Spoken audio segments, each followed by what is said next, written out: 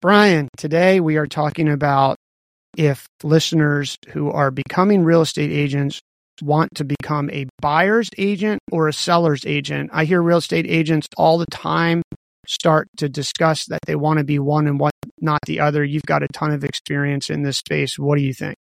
Yeah, well, I think you need to understand between the two, like what you're actually going to be doing. I feel like a seller's agent is very educational. Like you need to be able to go, when you really are thinking of yourself as a seller's agent, you're basically helping somebody understand the value of their home.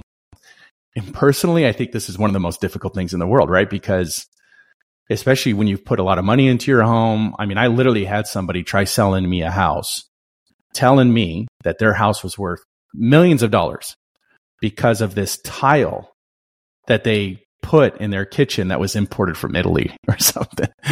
And so as a seller's agent, you got to understand it's very educational. You got to understand the market. You got to understand market trends. You got to know what's going on. And you got to be able to articulate to somebody who has this overinflated and unrealistic view of their home, because that's what it is. It's a home. It's not a house, right? It's a home, that it has exponential value that the market can't recognize. Right? Yeah, that's like putting a mod on your car, and everybody thinks you can mod your car, and then you're going to add up all the mods you put on your car, and then you're going to sell it for that price. It just doesn't work that way. It doesn't work, right? So I always tell, and I've always coached a lot of my agents and a lot of my investors, is you have to be logical in your thinking and understand that you're selling a house, but you're dealing with somebody who's letting go of a home. Right. So there's this educational piece to this to help somebody really understand what the market's saying this house is worth. So there's that educational side of it. On the buyer side, my buddy Art, who runs the I Love Real Estate School, he says this all the time. You become real estate Uber. So you got to know that for buyers, we don't make decisions very quickly, and you're going to show home after home after home after home. My wife, Myra, did a really good job with this when friends started asking her for help on buying a home. Now, remember, my wife was more of a seller agent because she would only sell our homes that we would flip. Okay. So she was defined more as that seller's agent, but she would also be the agent that would represent me or our company in buying the home. Right. But when we bought a home, I did all the due diligence. I had all the numbers. I put in the offer. She was my agent that would contract that.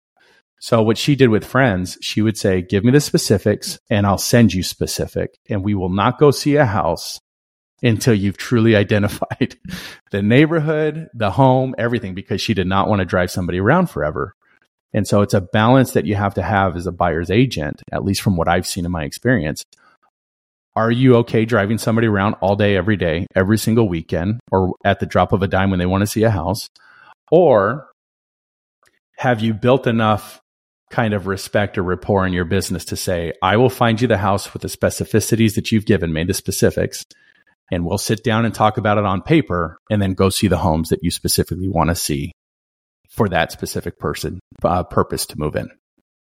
So they're two different roles, but if someone's now deciding based on sort of the progression, they've come through school, they've done an apprenticeship like we talked about in the previous episode, and now they feel like they have to make a choice. Do you think they need to make a choice, or do you think they can be both at once, or where should they really start to focus now moving forward in their career as a real estate agent?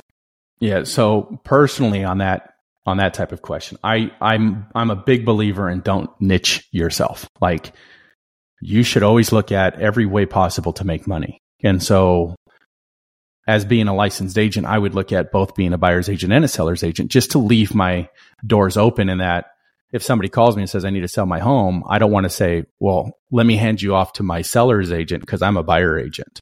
However, and people can have their opinions on this. It's going to come down, I think, to where you feel most passionate about. Real estate is about relationships. And there's going to be people that just love that process of helping somebody find a forever home. And I've met agents that have this niche of just like loving that process of helping somebody picture in their head where they're going to live, the kids they're going to have, the memories they're going to build, right? Because it is an emotional thing. And then you also have other people that love being able, that are very analytical. They love looking at markets. They love looking at the numbers. They love analyzing things and helping people understand the true value of the home they have in comparison to what the market is telling them and how to position that properly on that market to get maximum dollar. A good friend of mine, Steve Budzik out of Illinois, he runs a real estate brokerage called iCandy Realty.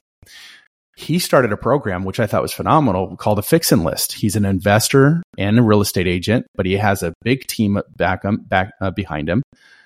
And he can go in and a person says, I want to make top dollar to my house, but it needs some work. He'll do the work for them. It's pretty interesting. He puts a cloud on title, right? He puts a lien on it for the work that he's going to do, because you don't want to get into this HGTV love it or list it type thing, right? So he fixes it up, he adds value to the home, and then he sells it. And so he helps people through that process of making the maximum amount of money off of the home that they have by adding some features to it or painting it up, fixing it up, and then listing it. And then he gets to share in that profit, Brian? Is that how that works? Well, he's the agent that lists it. So he'll bring in, it depends on the situation. He's done it where he's brought in his own money and his own contractors, but he puts a lien on that he puts a lien on title that says basically when they go to sell this house, he gets paid. Got it. And then when he does sell the house, he gets his commission plus he gets his management fee from doing the work. But it's still an upside to that homeowner because they've made way more money than they would have in its current condition. So for a seller's agent, again, from my experience, and that's what I'm coming from, these, the years of dealing with them, both with my wife and others that have sold our properties, is this analytical mind. I feel they have more of an analytical mind to understand numbers, understand the market, see what's going on, market trends, to be able then to go in, sit down, educate a homeowner to let them know, I know you want to sell your home for $5 million. In Illinois, South Side, that's a 3-bed, 2-bath, right? But we're not in California and you're not in Silver Lake. Unfortunately, location is everything, but your house is really worth $250,000. And to be able to help somebody walk that line and understand the value, to then agree to sign that contract and have them list that house, I think is another passion that somebody has to have in that educational piece. And I think one thing that we didn't talk about here yet is a seller's agent. You're going to have to walk that buyer through there. And look, you as the real estate agent are motivated to sell the house for as much as possible. So it's 100%. Not as if you are going to be possibly the bearer of bad news. If you're here in California, you'll probably be the bearer of good news because it'll probably go for over asking prices in today's market. And but should be, and as a seller's agent, you need to understand that you are probably going to need to do open houses in lots of areas of this country because you got to get potential buyers in there. They want to see the home. And that means that you will be working on weekends and that you will need to build a open house team because doing it alone is extremely hard. And I know that this episode isn't about building your team. We're going to do that in the next episode. Yeah. But if you're going to be a seller's agent, you really understand what doing that, what that means. And you're also going to be marketing that home, which means you are going to incur a cost on that, which is going to come out of your commission, which then leads us into not thinking of yourself as a real estate agent, as a person, but as a real estate person who is running a real estate business. Yeah. And there's a big difference between that. And I think we'll go over that in the next episode, but maybe you can say a few things before we jump out. Yeah. The other thing about the seller's agent. So I would say first and foremost, I'm a little biased on this, right? Because I'm an investor first. I think all seller's agents need to be networking with investors, cash buyers, because the other thing about being a seller's agent is not all agents are going to sell every house.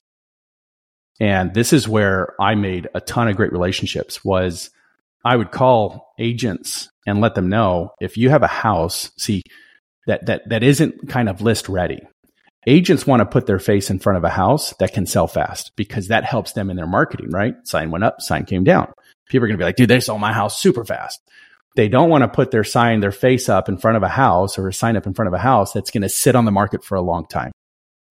And so as a seller's agent, it's another thing you need to think about is how fast can you sell that house, because that works in your favor as being an agent that can execute on a business plan for that person to make them money and get them moving on where they need to go. like get them moving on to the next house. And so I would say for sellers agents, especially if that's what you're going to be, that's the road you want to take. Definitely network with cash investors and network with them in a sense of understanding their business to then help both the seller get what they want and the investor get what they want without really offending anybody, because I'm telling you, people are going to get offended. My offers a lot of times were so low. I had my own agent say, Brian, I can't tell them that. And I would just tell them, listen, it's just an offer. It's what the numbers say. Just give it to them, because we don't want to assume anything, right? We don't know the person's, standing on everything. So just give it to them. If they say no hard feelings on my side, just let them know this is where they're at for a cash buyer, and then continue onward and try to see if you can help them get the money that they want. I think summarizing, I think it's good if you're just starting out as a real estate agent to try both. There's not one good or bad. They're a little bit different. You can be both. You're not going to be both by yourself, which we're going to talk about in the next episode, is thinking yourself as a business owner, and then the other episode, building your team and who you need. But try both, see which one you like. Both of them effectively make the same amount of money in the commissions. So you need to decide how you want to spend your time. And if you decide to do both, you are going to need to build a team. And any last things that you would say about this? No, I would just say really think about it ahead of time. Try not to fall into somebody else's plan like anything. I think when we get into the aspect of running this more as a business versus a person, we're going to talk more about being clear on your vision and understanding how you're going to execute on those goals and that vision to be able to get the ultimate outcome that you want. Brian, this has been awesome. Hey, listeners, thanks a lot for listening. Check out the show notes. You can reach out to Brian, follow him on social media, me as well. And we'll put all that in the show notes. And if you have any questions, please write in. We have a contact email in the show notes that you can reach out, and we will read your questions on the air and give you some answers, and we'll email you back to let you know when we're doing that. Hey, Brian, thanks a lot. We'll see you in the next episode. Thank you. See ya. Bye, everyone.